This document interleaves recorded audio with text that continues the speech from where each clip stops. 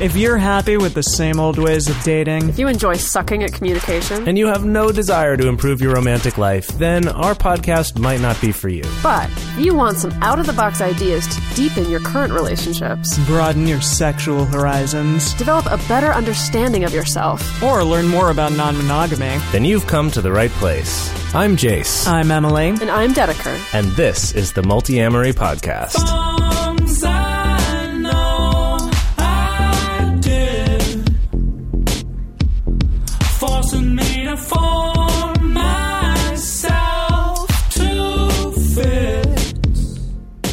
On this episode of the Multi-Amory Podcast, we are talking about starting your own poly-processing group.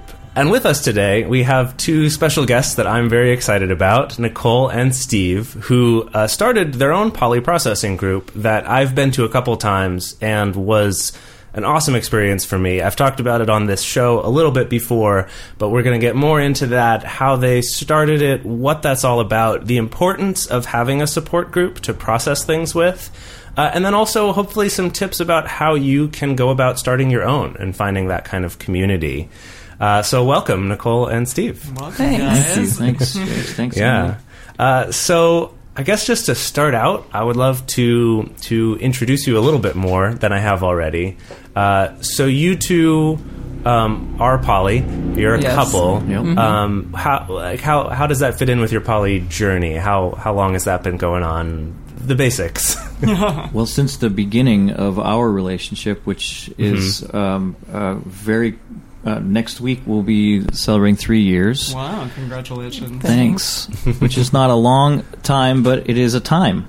Yeah. Wouldn't you agree it is a time, Nicole? It is. It is. It's so been a time. We've been open from the beginning. From my first conversation with Nicole, she mentioned Dan Savage's term monogamish. Yeah. Right. From our first talk, so that's been from the get-go. And then he immediately said, "Are you sure you just want to be monogamish?" And I said, "Oh, well, maybe not." Like, what else is there? Yeah. What does that mean? Uh-huh. Yeah. Okay, cool. So part of what I really like about the processing group, too, is that it's not about being experts and like giving advice to people. That it's just about, hey, we're all on this journey together, no matter how long we've been doing it. Because there are some people in the group who've been poly for like 7, 10, 15 years, right? Like long time. And then other people that are brand new to it.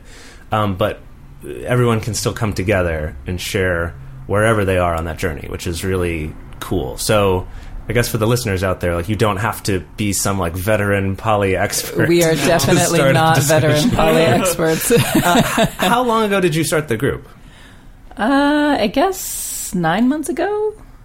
Okay, so like it's a pretty new group. After a couple years of being poly, you started the group. Yeah. We probably started thinking about it about a year ago, and then I think our first group meeting was right around the first of the year. So okay, yeah, cool. We had been going to other groups through different things, different poly discussion groups, and we found that we were wanting a certain kind of interaction, and so we decided to start it ourselves. Yeah, that's lovely. Yeah. That's awesome. So basically it was, because there are, in LA, we have lots of poly meetup groups, poly discussion groups out there of varying sizes, everything from a few people to 100 people or 200 people, right? Yeah. I think in other parts of the country and of the world, there's not that abundance of poly groups.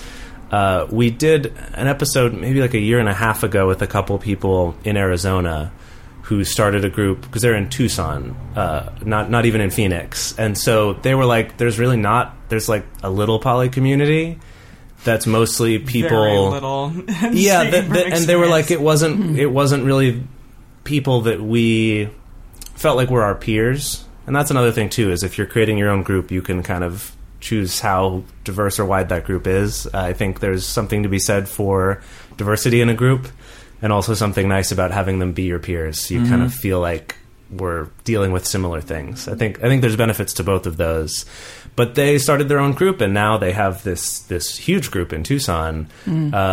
So I guess I'm saying this because even if there aren't poly discussion groups in your area, there are probably other people somewhere around who are looking for that. Absolutely. So that's awesome. And okay, so to come back real quick, then also, in terms of like what is it that you brought to the group in terms of your background in training? I know, Nicole, you've worked in education for a long time and bring a lot of that background as well. And Steve, I know you're going through some more schooling and training right now that's also related to all of this. Could you share a little bit about that background? Yeah, absolutely. So I kind of brought two different parts of my life together in the group. One is in education, and I'm in progressive education that deals a lot with listening to children and developing the curriculum through a method of listening and questioning and analysis. So we don't we're not directing it as the teacher. We're kind of facilitating what comes out of it. So that's been 10 years of working that way. And then I also was part of another separate community having nothing to do with Poly that's that was around coming together as a group through process work with a few different influences from Arnie Mindell's work, which is deep democracy, to different therapies. And we've met twice a week for the last 7 years, and we really go deeply into emotional lives, conflict between members. It's a lot about sort of speaking openly as a community, and we all bond on that front. So when I kind of had this image when I got into the Poly world that like that would be there and be that way, and there it was to some extent because there's so much communication that goes on. Right. But I found I wanted to like bring a little bit of that world into this new community that. So you used the term process work. Could you just explain what that is? I can try. That is also not something I'm totally an expert on. But it's the idea, I think, and feel free to jump in, Steve, if you like. I think the emphasis being on the process that someone is going through and sort of the processes that are happening in the room real time between members. So say, for example, and sometimes like in that other community, we'll decide, okay, we want to look at gender issues and process that. And we'll kind of take on different roles and in real time look at what's happening between me and another person. But it might be, say I have a conflict maybe with Steve. We'll bring it up in the room and then we'll talk about it. But we're also looking at what is the underlying process that's happening between us right now, or even if I'm just sharing something individually. So an attention to sort of the emotional life and the undercurrents. And you're talking about the process that's occurring potentially between you and Steve, or the process that's occurring between you and the person who you're speaking to at that moment? Or the whole room. What's happening in the room? Like, is the whole room silent right now because we've hit an edge where people aren't comfortable speaking?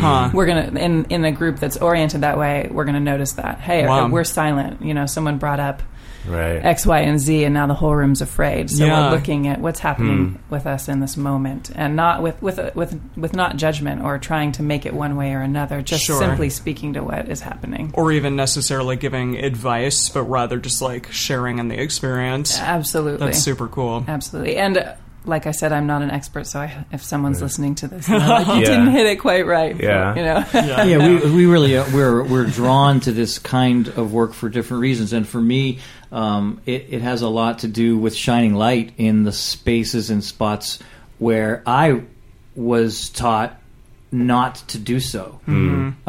There's a lot of shadowy stuff that we sort of brush under the carpet a lot. This kind of work celebrates getting into those dark cracks and crevices and honoring and expressing vulnerability and being in a room full of people where we can witness one another in those spaces that we normally hide from others. Right. Yeah. That's awesome. Yeah. Or we feel like we need and to. Of course, in this kind of a non-traditional, non-monogamous approach to relationship, we are actively and willfully engaging with, if we're going to have any kind of legs at all in this kind of exploration, the darker side of things that maybe we haven't had a lot of chance to look at in our lives. And the two of you, I mean, do you facilitate the group and you ask questions, or what exactly do you do within the group per se? That's a great question. Yeah. Because one of the things I was going to say I feel like I brought to the table for this group was confusion.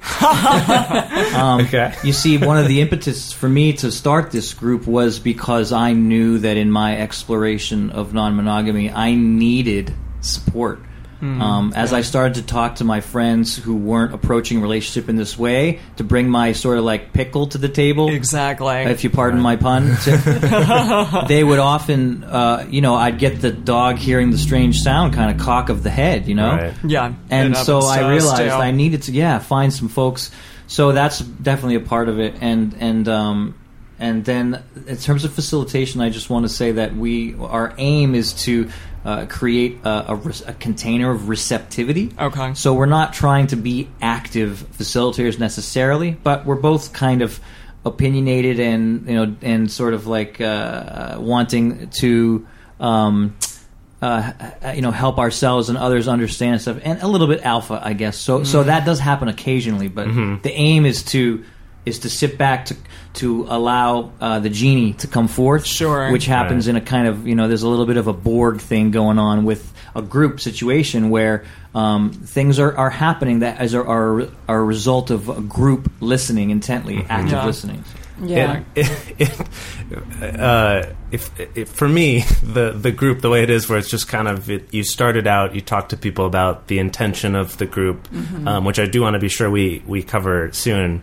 But then it's just sort of whoever just kind of feels moved can start to share, and it just, for me, reminds me so much of like prayer circles in my Christian upbringing. Interesting. Just kind of goodness in that Quaker meetings, exactly, too, like totally, exactly. And I think that there's something to it. Like there's a reason why prayer circles are done that way, because I think there is something.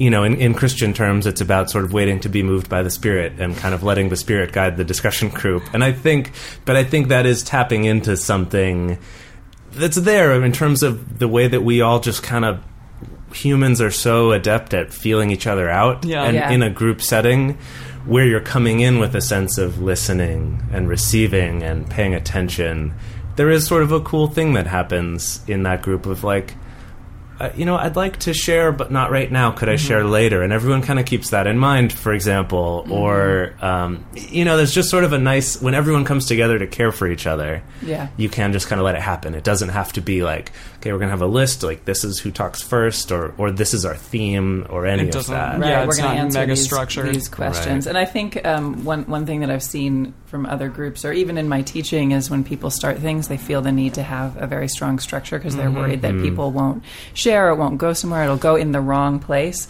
But I think one of the keys to holding the kind of space you're talking about is that there is, of course you can kind of meander, someone could take over, it's not, but there's no real wrong space to go in. It's keeping an attitude of what is actually in the room right now, and how can we, I'm also an improv performer, so it's reminding me of improv also. How can we go into that and support that more deeply? But in process work, they talk about sensing the field, what's in the field right now, what's in the room, either being ignored or being expressed. So we are keeping that in mind as we work. And oftentimes oftentimes use I statements. When I go to seminars, workshops, panel discussions, things like that. And certainly facilitators I've spoken to who have facilitated these types of things, they've talked to me about how early on in their experience facilitating, they were nervous, and so they felt a lot of need to fill the air, like fill the space. Right. The way we've come, I don't even really like the word facilitator, even though we use it. Really, our intention is to get away from that. Because we've, a lot of people we've been programmed to just go to these kinds of events and then be passive, sort of like someone is telling us where to go and guiding us and leading us, and we don't really do that. We're looking for that uncomfortable space. We want ourselves and others to encounter it and in a way support whatever needs to come or wants to come through in those kinds of moments. So our intention really has a lot to do with a subtractive kind of process rather than an active, additive kind of influence. Yeah, and I think that carries over into the next thing that I wanted to talk about, which is about what for me was very profound about going to the group, and that was, you mentioned earlier briefly the container. that you create for the group. And I want to talk about that now, because basically it was that I came into this group, and I've been to other poly discussion groups and things like that, and and I'm someone who has a podcast where a lot of it is kind of advice based, right? Mm-hmm. We're trying to share information, like give people tools, help them to solve some problems, stuff like that. And that coming into this group, one of the things that you mentioned very specifically at the beginning of each meeting is that it's not about giving advice. It's that maybe that could happen, but that's not where we should start. That's not, if you think of some advice, like hold on to it, sit with it for a while, and then maybe see if it's appropriate to share.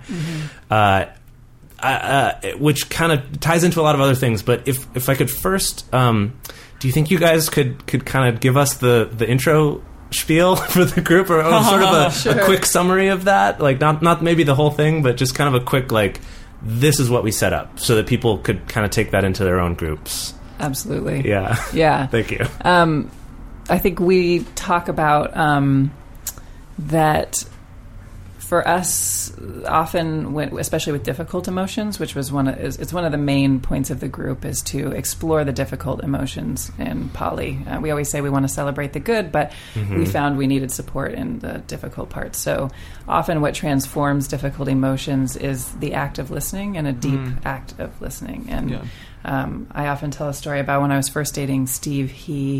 I was on the phone with him, and I was nervous because it was our first phone call. And I realized I was listening to him only to think of the next thing I would say. And I thought, I'm going to stop. And I stopped. And 1 second later, he said, "God, you've really been listening to me." Which was wrong.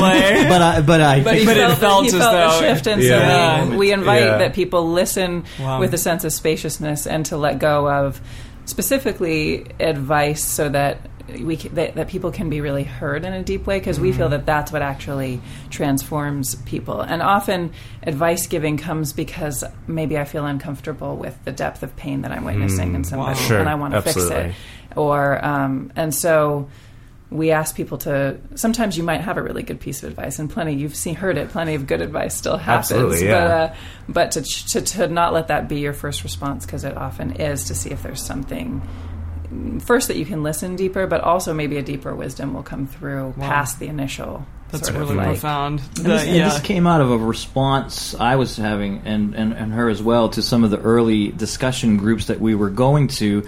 We found that there was plenty of people who were kind of new to poly or curious about it, who were bringing up questions and issues, and there was a lot of really well-meaning veteran poly people who were basically saying, "Oh yeah, you'll get through that, and you'll see it's just so wonderful." And we kept looking at each other like, when is anybody going to get to any of the substance of? So at that point, I realized, because this is it's a profoundly radical thing to go non-monogamous. I mean, I really believe that we're going against a cornerstone of relationship. In the zeitgeist, socialization. Yeah. So I thought I need a place where stuff can get a little bit more messy potentially. Wow. I mean, that's amazing just for communication one-on-one in general, because so often you communicate and you feel as though you're not being heard. And like, this person doesn't understand you, because like you said, one may be thinking about what they're going to say next, or what advice they're going to give to that situation. And just even the fact that you were able to like feel that shift in her actually listening to you, that's really amazing to me, and something that I now really want to take into my relationship. So thank you. Lovely. Yeah. For a long time now, we've been fans of AdamandEve.com for getting sex toys or lingerie or accessories, things like that. It's just a fantastic resource with a huge selection. And now, not only do we have a fantastic offer, but we also have a promo code that will work on AdamMail.com and EvesToys.com, which are their sites specifically for LGBTQ audiences. And our code is fantastic. It's 50% off of almost any item in the store, and free discreet shipping when you use our code MULTI. Yes, we love AdamandEve.com and have for years. They are our oldest and longest sponsor, and they just keep on giving great gifts to us and to our listeners. You can bring more pleasure and satisfaction into your bedroom by going to AdamandEve.com, AdamMail.com, or EvesToys.com and select any one item. It can be, an adventurous new toy, or anything you desire, something fun, something sexy, whatever sounds good. So just enter offer code MULTI at checkout and you'll get 50% off almost any item plus free shipping. That's MULTI, MULTI, at adamandeve.com, adammail.com, or evestoys.com. This is an exclusive offer that is specific to this podcast, and it's better than any offer that is currently available on their site. So again, use code MULTI to get you not just the 50% discount, but also the 100% free shipping. Code MULTI. Something else that really struck me about the group is that you mentioned that when you're sharing something, when you're the one who's choosing to share, you can specify beforehand, or maybe right after you shared, whether are you looking for advice or do you just want to be heard? Like, do you want people to reflect it back to you and say, well, here's what I'm hearing about what you're saying, or do you not want that? Because sometimes you don't. Sometimes you just want to be heard. And that also even could be mid-advice. You could be like, you know what, actually, I'm sorry. Like, I actually don't want that anymore. I was mistaken before. I don't want to hear that. Yeah. And that, to me, brings up two super important things I think in life in general, but especially within like the sex positive community and the poly community. And one is what we call meta communication, but it's basically telling someone the type of communication that you're hoping to achieve, like the Triforce of communication we've talked about before, to help them know how you want them to respond, because they might not know if you want advice or you just want to be heard. Sure. Or if you want sympathy or applause, right? They don't know unless you share that with them. And then the second part is that it's tied to consent. Mm-hmm. And the idea that in active informed consent is not something that's given once and then is there forever. Mm. It's something that's constantly being given and can be taken away at any time for no reason. That's and it's that idea of saying, you know what, actually I don't want this advice anymore, and that's okay. Mm. That there's not some shame in that. It's not like, but you said you did. Take backsies, right? Like, so I think it's really, to me, is really important because it helps foster that idea of consent and also better communication by kind of being as clear as possible about what you actually want to get out of it. Yeah. So that for me was really powerful to hear that kind of container is the word that you use. Mm-hmm. I really like that. I love that linking it to consent. I'm going to steal that in the group. Good. I assumed you'd already thought of it. I had not. But it came from a specific moment in one of our very first groups where I had shared something, and then I was getting I was getting advice, and I realized midway that I actually didn't want it, and I did stop the person and say, like, I appreciate it, but I actually don't want it. And it ended up really deepening our friendship, me and that person, and he later told me that it changed how he communicated with people and made him reflect. And so it was this really, so that's where that piece came from, one of our first groups, of being I actually feel totally overwhelmed by you giving me this right now. Yeah. Well, and I think it's so powerful too, because it makes it about what you want to receive rather than if we felt like we had to sit through it, it might make me be like, oh, I fucking hate that guy that just kept giving me that advice. Like, even though they might have the best of intentions, but it kind of brings that power back to you to be like, you know what, actually I'm going to take ownership of what I want and don't want out of this. So that's part of what we're trying to encourage is that self-advocacy. Mm-hmm. Like I said, navigating the terrain that I am aiming to navigate and that I am trying to hold space. There's another great phrase we can talk a bit about too. For others to navigate is that vulnerability, that shadowy stuff is elusive and feral, and it can go away just as away just as soon as it pops up, and oftentimes I find for myself when advice comes in that's very cerebral and intellectual, and I don't feel like someone's listening to me, that feral cat darts back into the alley and is gone. And so these kinds of things lay the groundwork for allowing those things to come into the light a little bit more, so that we can learn more about ourselves. This just makes me think we could do a whole episode about like cats and dogs as like metaphors for how we that feral cat. It was so viral, right? Yeah. You just put a quick cat video with it. Yes. You're right. That'll be a video.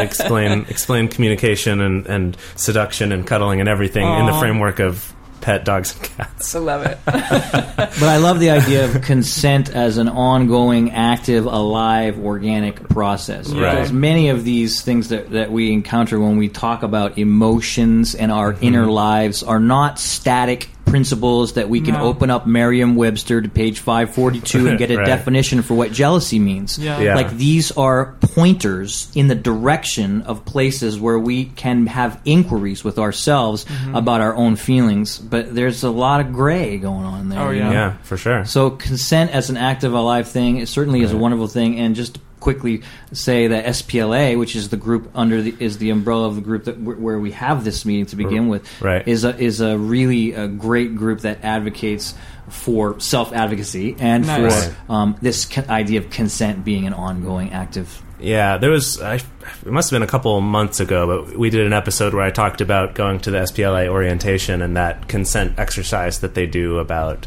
saying, practicing saying no and practicing negotiating and all of that is really, really powerful. I'd love to do more on that. We actually might. We just met someone yesterday who might be a guest to come on and talk about consent soon. So lots of exciting things coming up.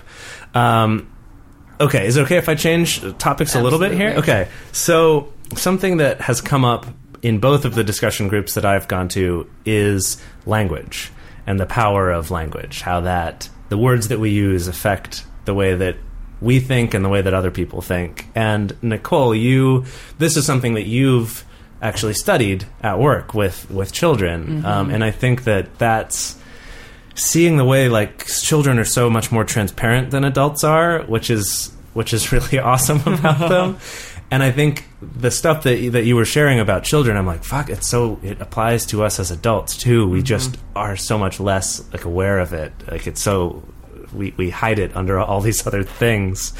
Could you share the thing about possessiveness that you talked about before? A few years ago, we were doing research at the school at kind of the communal life in preschool, because preschool is extremely communal. Like we intentionally put 3 shovels in the sand area, so they have to negotiate that.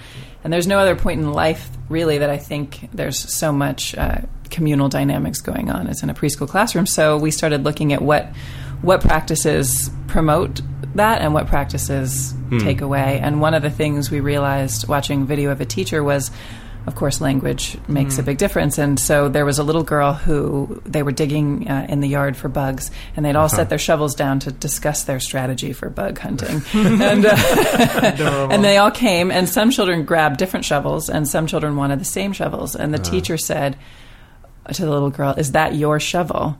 And you could see in the video this look in her eye, like, yes, that's my shovel. I own that. Right. And then he reframed it.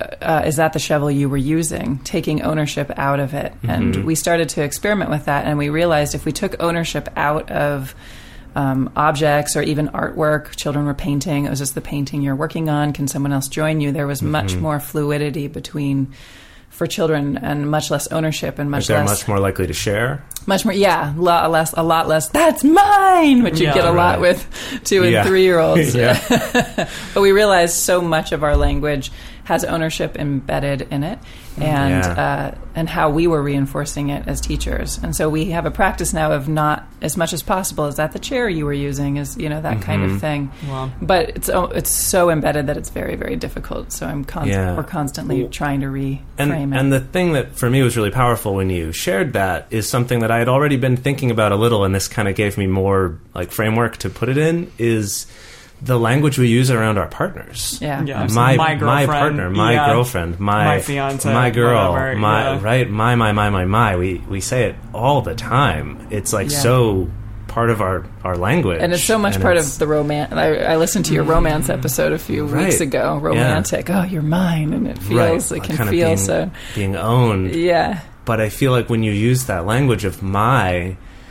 Maybe there is some romance to it, or we've been taught that there is. Yeah. But I think it also makes it then a lot harder to share. Yes. Like it makes the threat of someone else a lot more real because it's yours. Yes. Instead of just the person that you were using.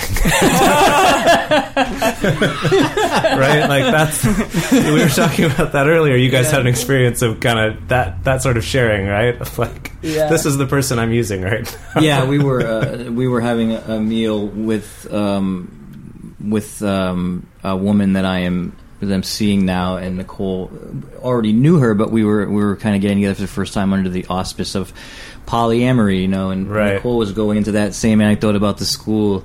And how did it come out exactly? I can't remember. It just came out of that statement of, this isn't my man, this is just the man I'm using. And then the woman I'm dating said, me too. And we all just, but we did reframe it since it sounds so terrible. We came up with a nicer one, which is this is a man I'm choosing. Okay. That's cute. Choosing instead of using. like that. Yeah. I mean, Nice. I could go. I would if I would go. I've been going off on the verb to have and the possessive pronouns now for years. Yeah. So I think that I'm under the kind of working assumption right now that language is magic. Yeah. And that we actually don't understand the degree to which it is casting spells and injecting potions and putting us into altered frames and states of mind just by the words themselves. The words themselves, they're just words, but they aren't. They're carrying connotations and meanings, and I would love to see a movement away from, like I said, the possession kind of orientation. For sure. My car, my mind, my psyche, my feelings. Like, I mean, it's pervasive. It's ubiquitous. Yeah. Wow.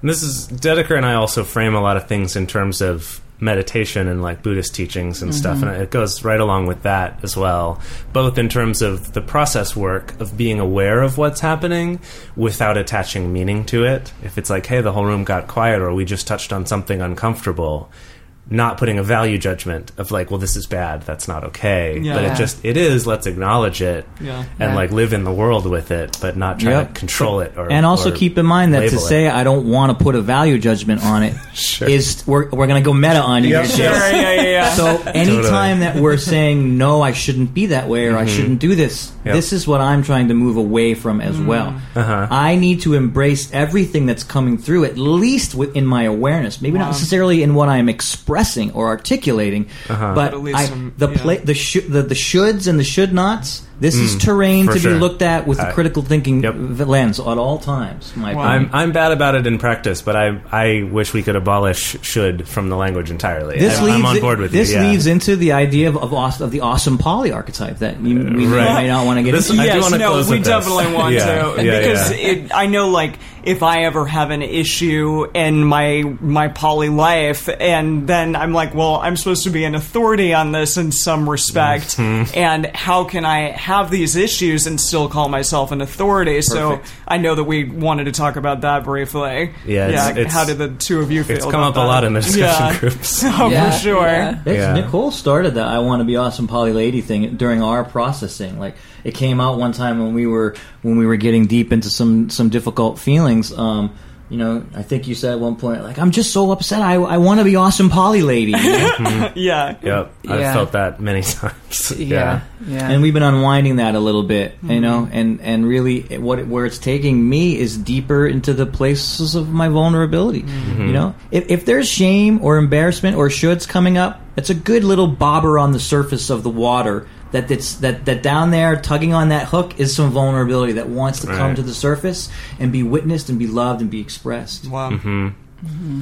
Yeah, for me, awesome poly was just, I started to see, it's part of my wheelhouse of my psyche to want to appear competent at all times. Of course. So I have an extra relationship with awesome poly. I'm starting to imagine her as this person in my mind, but it's just I don't want to feel what I'm feeling right now, I think is what I realize. So when she starts to come up, I'm like, oh, okay, what am I actually feeling that I don't want to feel in this moment? Which is often that I want to possess somebody entirely and put them in a cage and never let them, that kind of thing. And so allowing, just like we do in the process group, and allowing awesome poly to have her place also in me.